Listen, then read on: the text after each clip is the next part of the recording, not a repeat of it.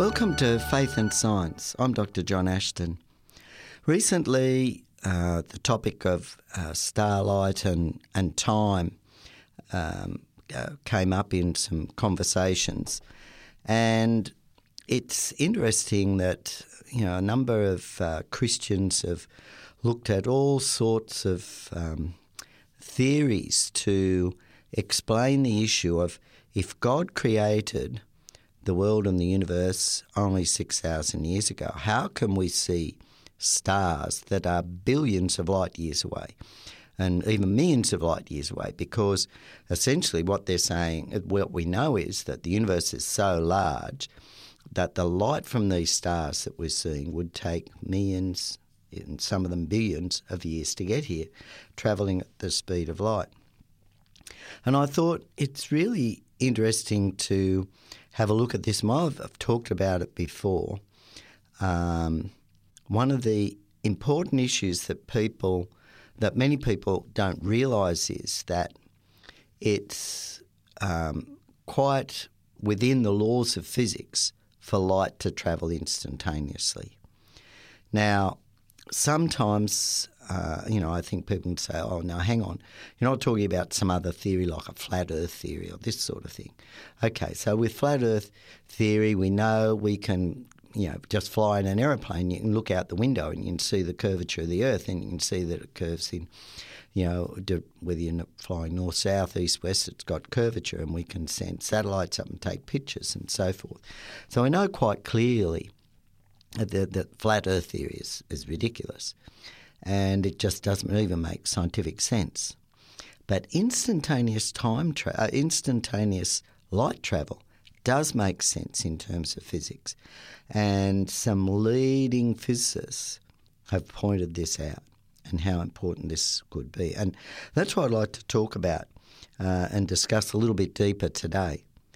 But one of the things that I thought it'd be good to do first off is just refresh what the Bible actually says about this. Now, if we go to the book of Genesis in the Bible, the first book of the Bible, we read there the very first verse of the Bible is, "In the beginning, God created the heavens and the earth." And this establishes the God that we worship, the God who is our Saviour, the God who loves us. He's the God who created everything. And if this God is so powerful that he can create everything, and he wants a relationship with us, which the Bible goes on to explain. And God, who manifested himself as Jesus and came and lived among us to show us what he was like, clearly explained that God is a God of love. And we know as we look around us and we look at our environment, there's so much beauty and so forth. Now, a lot of documentaries, and particularly evolutionary type documentaries, can focus on this survival of the fittest aspect and pain and suffering and these things. But of course the Bible explains that too, that wasn't the original plan. This is a result of sin, of disobedience. And also it's logical when we look into it, that generally we have laws to protect us and make things safe for everybody. And we know the consequences of disobeying those laws usually results in someone getting hurt and pain. And it was the same back then in Eden. God set up a perfect system, but when people go outside the system, and of course Satan, some of the angels went outside the system, began telling lies, and we have all the consequences that followed from that. But if we look then at what the Bible goes on to say, we see in the beginning of Genesis here that in the beginning God created the heavens and the earth. And then it goes on to set up what happened. And we read that in the beginning the earth was without form and void, and there was darkness, and then the Spirit of God began moving over the face of the waters. And so we begin to have creation unfolding before us because God said, "Let there be light," and there was light. We then go on, as we go down through the different days where the space or firmament was made on the second day, and then the land surfaces and earth and our planet was formed with the oceans and the land surfaces on day 3, and the vegetation appeared on day 3. And then on day 4, we read, "And God said, let there be lights in the firmament of the heavens, to separate the day from the night. Let them be for signs and for seasons and for days and years. And let them be lights in the firmament of the heavens to give light upon the earth." And it was so. And God made the 2 great lights, the greater light to rule the day, the lesser light to rule the night. He made the stars also. And God set them in the firmament of heaven to give light upon the earth and to rule over the day, and so forth. So we also then go on and read in Genesis chapter 2, verse 1, "Thus the heavens and the earth were finished, and all the host of them." And so this was after the 6th day, and verse 2 goes on to say, "And on the 7th day God rested." So it seems quite clear that the Bible is saying very clearly that the stars, the sun, the moon, were all set up on day 4. The space-time system was set up on day 4. Now, there are other passages that relate to this as well. If we have a look, for example, in Psalm 33, we read in verse 6, "By the word of the Lord the heavens were made, and all their hosts by the breath of his mouth." And essentially what that's telling us is that God spoke the stars into existence, spoke everything into existence. In other words, and I sort of imagine this, God thought about it and said, "Let it be." And that's exactly what I said. Let there be light, let there be the stars. And what was in his mind, we have to use earthly terms to describe God. He's totally outside our physical construct. He's outside our universe. He is self-existent. He always was. He's outside time and space. But obviously his thoughts can materialise. And I've talked about this before, how our thoughts, which are non-material, can affect electrical voltages, and we can make things. So our thoughts can do that. So God's thoughts surely can make things, cause things to appear, create systems that make things, create energy, create matter. And that's exactly what it says. So we have a miraculous creation of the universe. Now that fits a lot of data, as I've talked about in the past. We have all this evidence that the universe is young. We have this evidence the solar system is young. Now Isaiah goes on, and Isaiah talks about the same sort of thing, and he records his experience with God. And thus says the Lord, God speaking to Isaiah, "I made the earth and created man upon it. It was my hands that stretched out the heavens, and I commanded all their host." That's Isaiah 45, verse 12. And so quite through the Bible we see that the heavens were created by a miraculous process. It wasn't some sort of Big Bang type scenario where, laws of physics created things. God just spoke things into existence. Now this makes a lot of sense, right? Because we know that, at the present time, there's no known laws of physics that can explain how the universe could form itself, how the gases that might, hydrogen and helium, that might be created by, fusion energy reactions somehow can then solidify and generate the higher elements and so forth, or come together as sufficient density to form planets and stars. There's no known way. And secondly, a lot of these systems are interdependent. Stars, planets and moons and so forth. There's balancing systems there that are parts of their orbit and so forth. There's so much balancing that that takes place. So in other words, you need to create a complete system really for it to work. Otherwise, it's going to fall to bits while you're trying to have it form. And these are one of the reasons why there are no workable theories that fit the data that can explain the origin of our solar system or our universe. Sure, textbooks talk about these things, but when we examine the details, there's major problems. The mechanisms that they propose can't explain the phenomena that we observe. There's another very interesting verse that I think is quite important, and particularly for Christians. And this is in Hebrews chapter 11, and it's verse 3 of Hebrews chapter 11.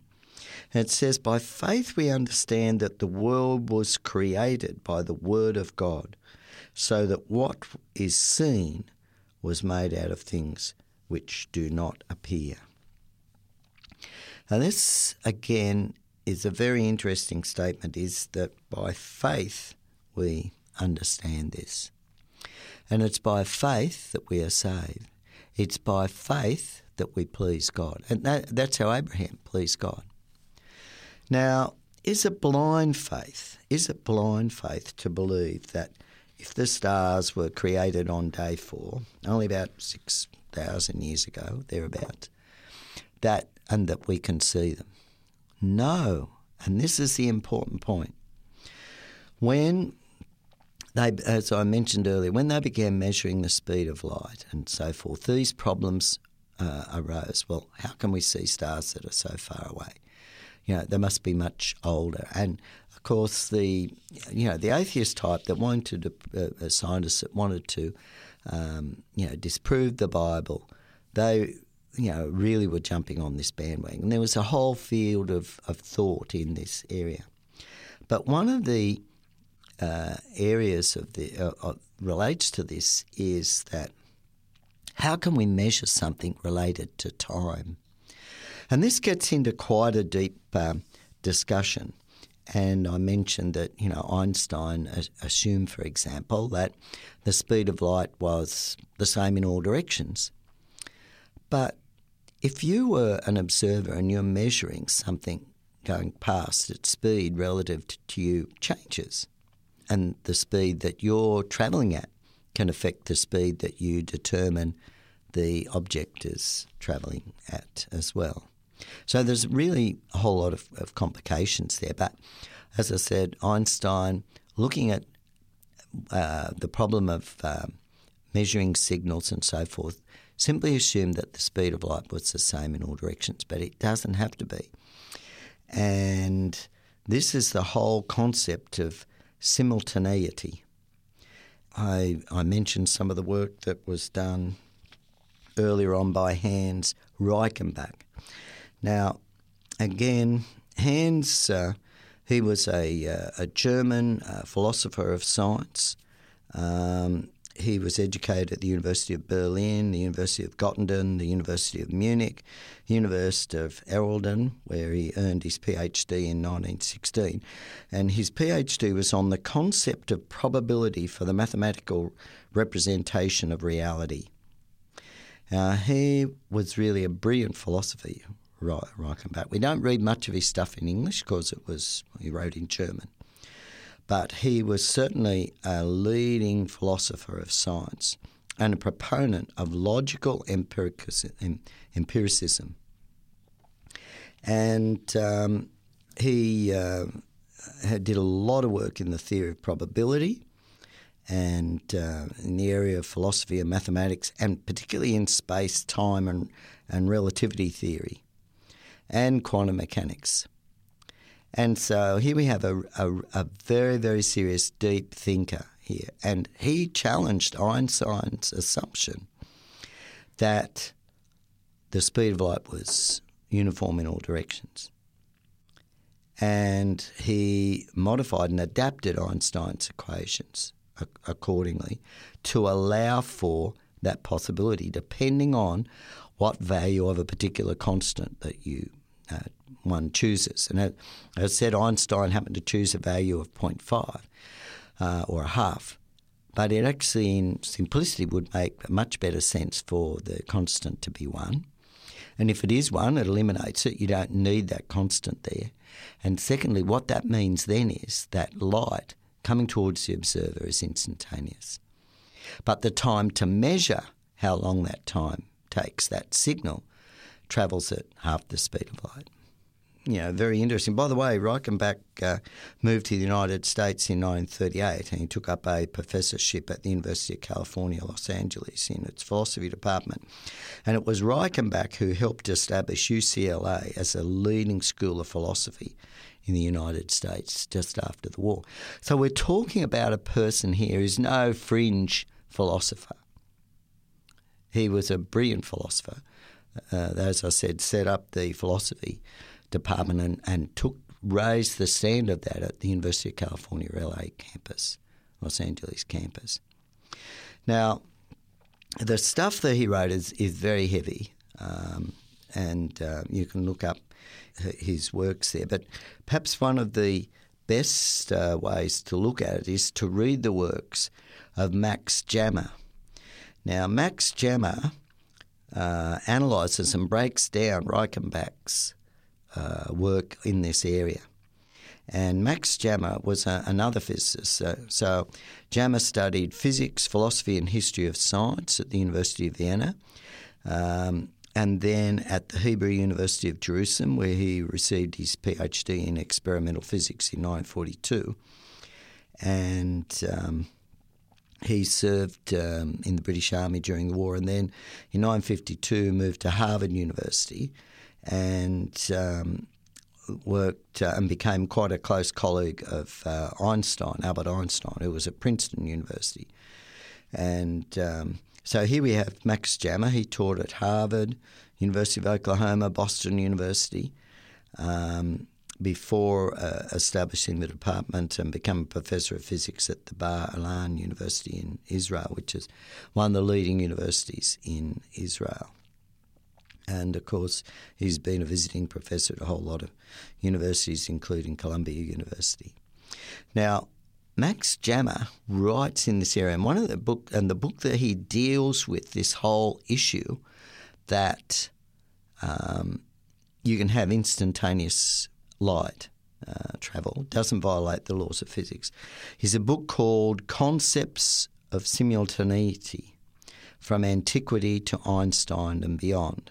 It was published by Johns Hopkins University Press. So I'll just say that title again. So the name is Max Jammer, Jammer, and it's Concepts of Simultaneity, From Antiquity to Einstein and Beyond, published by Johns Hopkins University Press. Now, Max Jammer has written some other really interesting stuff related to this on space and time, a lot of very interesting areas that relate to our understanding of physics and how science works. And the whole thing is that when we look at this big picture, we find that the Bible's description of how things happen and that God spoke the universe into existence in a very short time, it happened like that, just fits so well. And secondly, as I said previously, if God stated that created the stars, and we were created specially, He created this universe special for us. We're very special in this universe because God personally came here to save us. Then it doesn't make sense to create all these stars that we wouldn't see. We wouldn't have seen them. We wouldn't start of seeing for years. So this creates it supplies the answer to a very interesting problem. But I think people that have doubts on this, that this is reasonable, have a look at the actual writings on these by these great philosophers and physicists like Max Jammer and Hans Reichenbach. For those who prefer a more modern, more recent treatment of it, there's a book called The Physics of Einstein.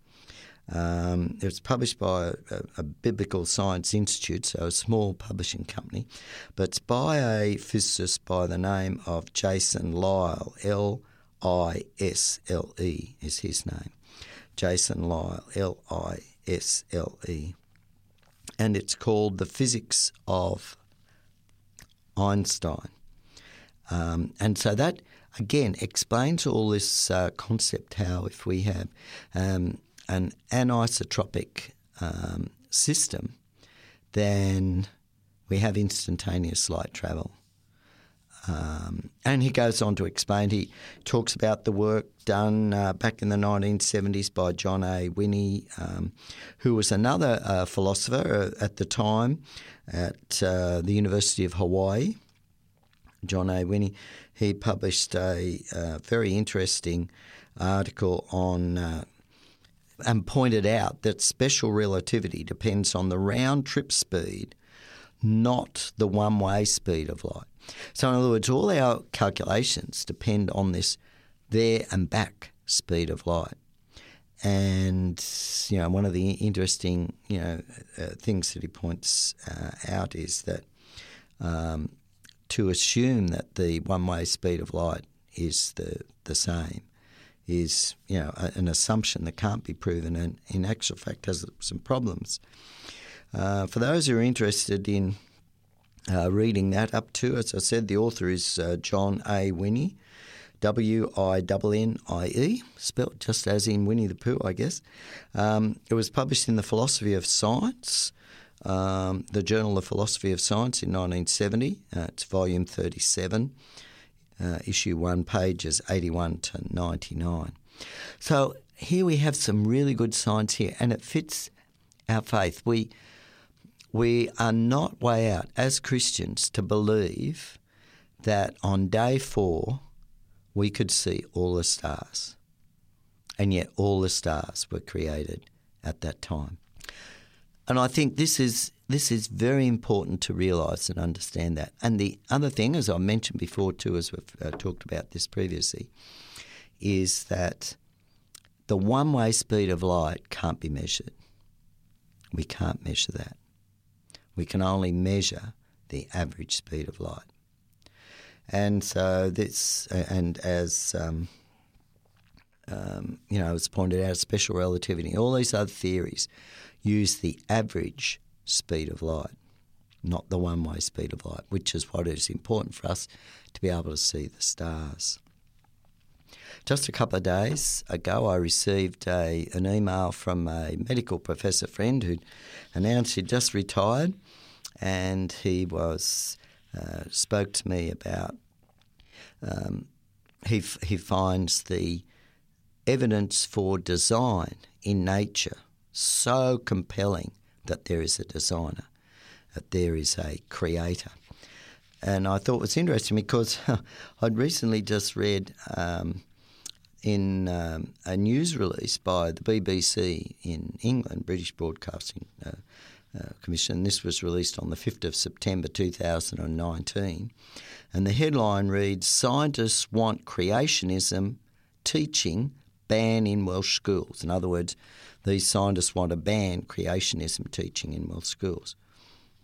And the headline was that Sir David Attenborough has intervened and called for a ban on teaching pseudoscience in schools. So here we see that we have people like, Sir David Attenborough, and he's produced some marvellous and amazing documentaries and is highly respected, but calling belief in creation a pseudoscience. Now, I've just been talking about this concept of instantaneous light travel, and I dare say, some people would put that into pseudoscience. And yet when we look at the physicists that are looking at this and exploring this, and what they're pointing out is, hang on, Einstein wasn't right in everything. Einstein made assumptions, and some of his assumptions aren't necessarily correct, and they're not necessarily based on good data or good observations. And but it's really interesting too that these people are really concerned about teaching creationism. What the article went on to say was the teaching of creationism could creep into schools under Wales' new curriculum, scientists have said, and a letter signed by 46 individuals and organisations, including Sir David Attenborough, asked the Welsh Government to explicitly ban the teaching of creationism as science. And I personally think that should ring alarm bells. Why would you want to ban that when at the present time there's no known explanation for how evolutionary mechanism can produce new code, can produce a new body part. There's no known explanation for how the universe could form, or even our solar system could form, and yet they want to ban the teaching of creation. And I think one of the reasons is that these scientists, and some of the other scientists include Richard Dawkins, another person, Steve Jones, and I think he might be a chemist, Steve Jones, and Alice Roberts, warned that changes could increase in the new curriculum could increase the possibility of teaching creationism of science. And they go on to point out the new science and technology area of learning, this in Wales doesn't explicitly prohibit presenting creationism and other pseudo-scientific theories as evidence-based. And evolution is only mentioned once, the letter said. It's interesting that these scientists are so concerned. They don't want creationism taught, and yet we have this overwhelming evidence and growing evidence that the universe and the earth and life on earth must have been created. There's no mechanical way that it could form.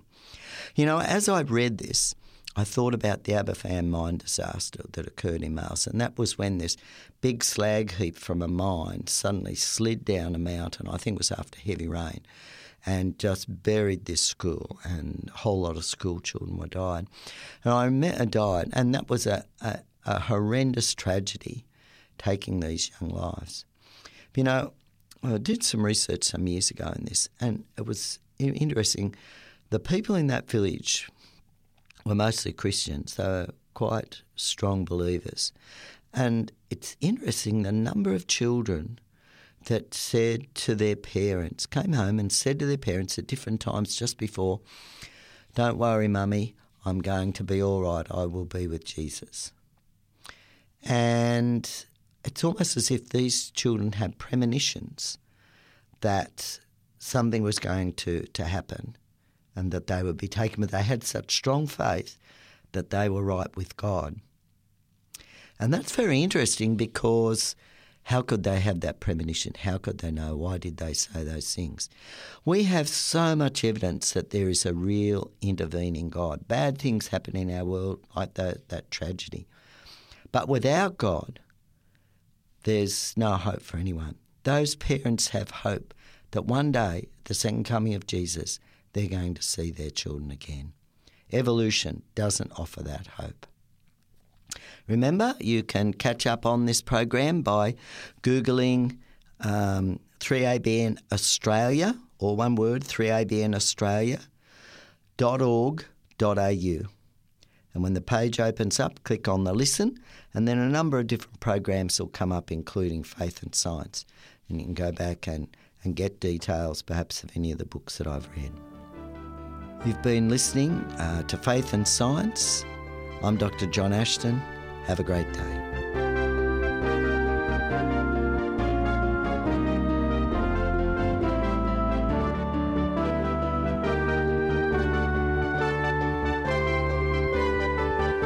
You've been listening to a production of 3ABN Australia Radio.